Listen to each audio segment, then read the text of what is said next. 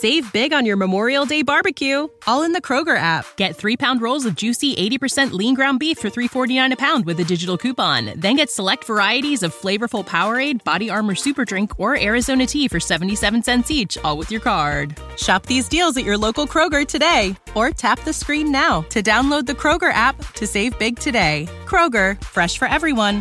Prices and product availability subject to change. Restrictions apply. See site for details. Hey all, welcome back to the Real Life Pharmacology Podcast. I am your host, pharmacist Eric Christensen. Thank you so much for listening today. Go check out reallifepharmacology.com. Get your free Top 200 study guide. It's a 31-page PDF.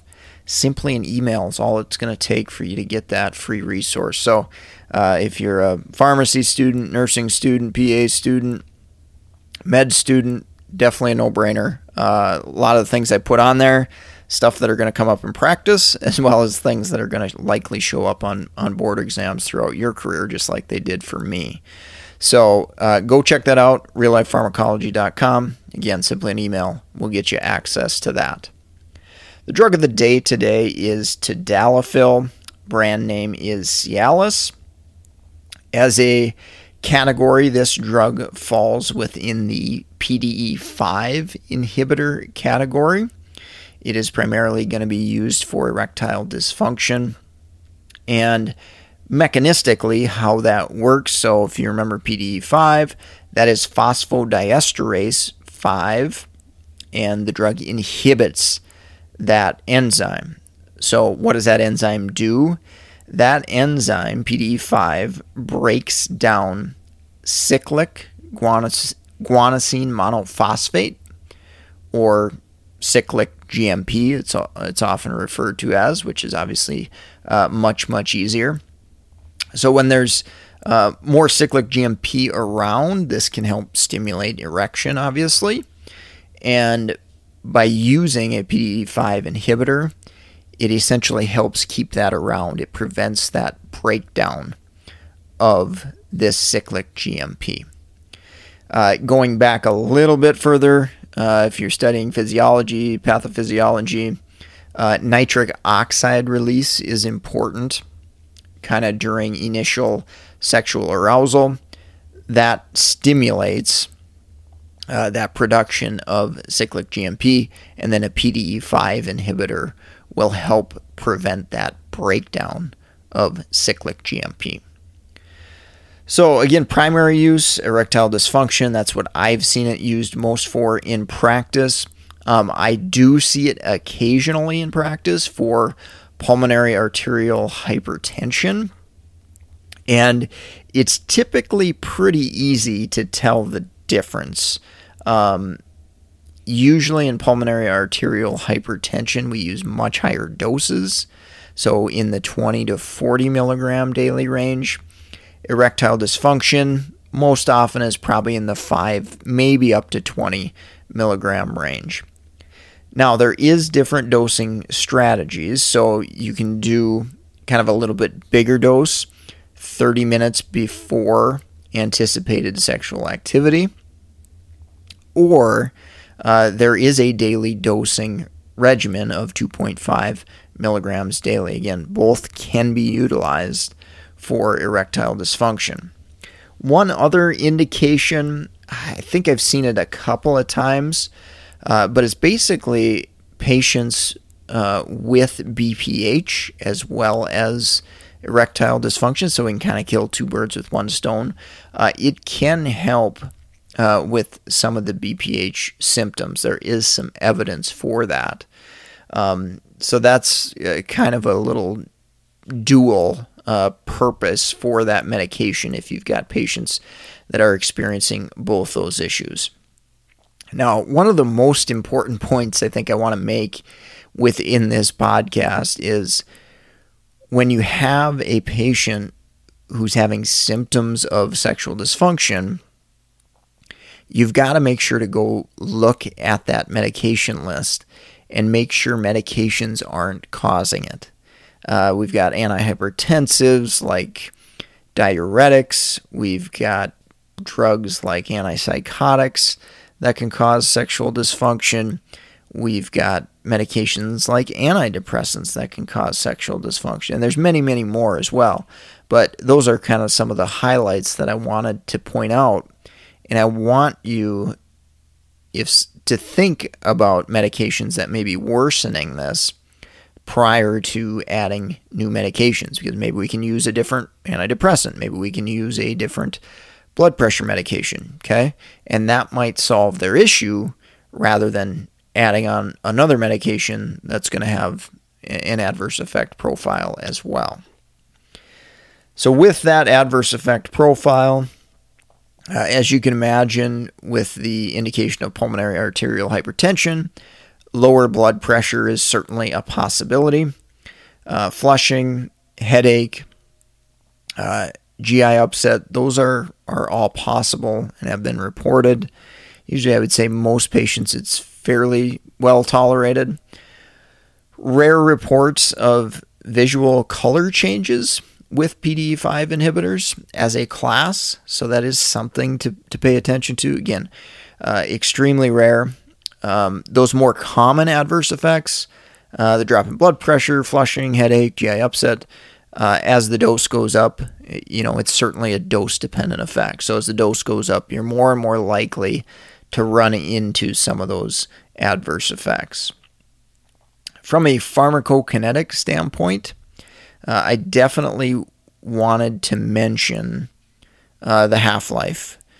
Tadalafil has a much longer half-life compared to sildenafil, which is brand name Viagra. So the half-life of tadalafil is in the ballpark of 15 to 17 and a half hours. Okay?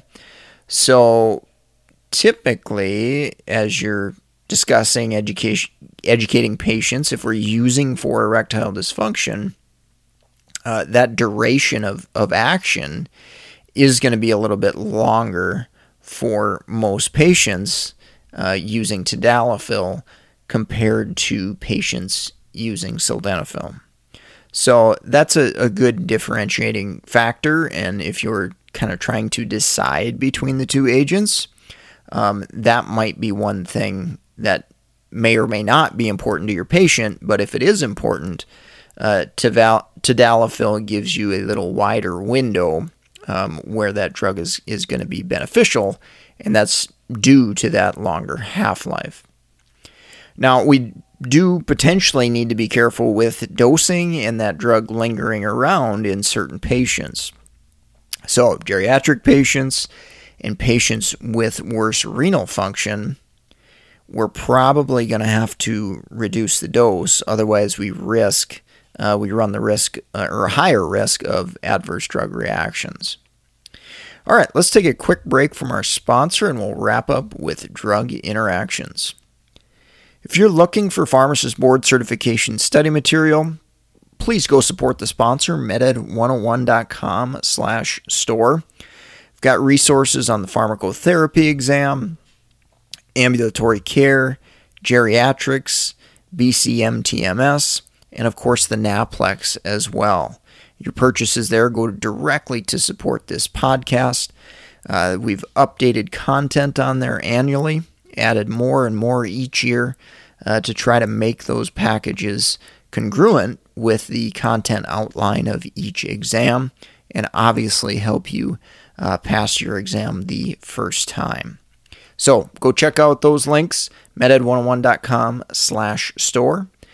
If you're a nurse practitioner, PA, med student, physician, any other healthcare professional looking for more pharmacology education, particularly real-world pharmacology education, we've got a nursing study guide, we've got drug-food interactions, drug-drug interactions in primary care, perils of polypharmacy, great resource for those that work in geriatrics. All those links you can find meded101.com/store, and certainly we appreciate your support of this podcast. All right, wrapping up with drug interactions. So the elephant in the room with a drug like tadalafil is always nitrates, nitroglycerin, medications like that. And because it has a longer half-life, remember I talked about that half-life being 15 to 17 or so hours, and it's got a longer duration, it is recommended to avoid nitrates, or contraindicated to avoid nitrates within 48 hours of each other. Okay? So that is different from sildenafil, which is only a 24-hour kind of waiting period or window there to avoid. So, and I've got this spelled out in a blog post on meded101.com if you ever want to check that out, where we compared the PDE5 inhibitors and some of the recommendations for separation with nitrates. So if you search tadalafil, Meded 101, it should be one of the ones that come up right away where we talk about nitrate separation with PDE5 inhibitors. Okay, so definitely go check that out if you want more info on that separation. When you're educating patients, that is a really, really important thing to think about, particularly in our patients with angina and cardiac problems. Other drug interactions, tadalafil is a CYP3A4 substrate, so that can definitely lead to some complications. CYP3A4 inhibitors can increase concentrations. Plenty of drugs that can do that, erythromycin, clarithromycin, so on and so forth. Grapefruit juice as well, kind of not traditionally thought of in the medication space, but more in the dietary supplement drink type space. So grapefruit juice can increase concentrations of tadalafil, put patients more at risk for low blood pressure and headache and flushing and all the other adverse effects there. Of course, CYP3A4 inducers can reduce concentration. So there's plenty of them out there. I've covered them numerous times on previous episodes, carbamazepine, St. John's wort, rifampin, and so on and so forth. And then lastly, as far as drug interactions go, I want to mention blood pressure medications. Certainly having an additive type effect for blood pressure meds. Alpha blockers in particular, specifically non-selective alpha blockers that can be used for hypertension and BPH. Again, you don't see alpha blockers used strictly for hypertension much anymore. There's plenty of negatives that go along with those, which I won't get into today, but keep in mind that risk is there for significant drops in blood pressure when we're using other blood pressure medications on top of tadalafil, and alpha blockers are probably one of the worst. Now, the uroselective ones, such as tamsulosin, is probably a little less severe or a little less worrisome, but it certainly is something you want to pay attention to if the patient's reporting dizziness or falls, or, we've got some blood pressure readings that are, getting down there, below 100 systolic, that type of thing. We better pay attention and make sure that tadalafil is still appropriate in this patient, and it's not going to cause too much risk for them in relation to low blood pressure and falls. All right. Well, that will wrap up the podcast for today. If you enjoyed this episode, found it helpful, leave us a rating and review on iTunes or wherever you're listening. That is very much appreciated.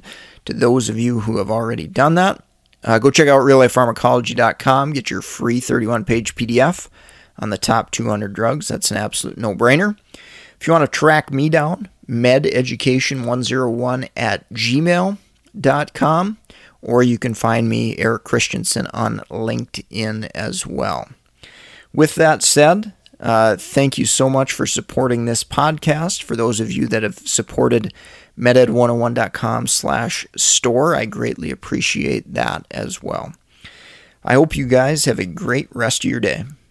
Hey, Drew Scott here, and I'm Jonathan Scott, reminding you that life's better with a home policy from American Family Insurance. They can help you get just the right protection at just the right price and help you save when you bundle home and auto. Kind of like Goldilocks and the Three Bears. It'll be just right for you. We love a custom build. American Family Insurance. Insure carefully, dream fearlessly. Get a quote and find an agent at amfam.com. Products not available in every state. Visit amfam.com to learn how discounts may apply to you. American Family Mutual Insurance Company, SI, and its operating company, 6000 American Parkway, Madison, Wisconsin.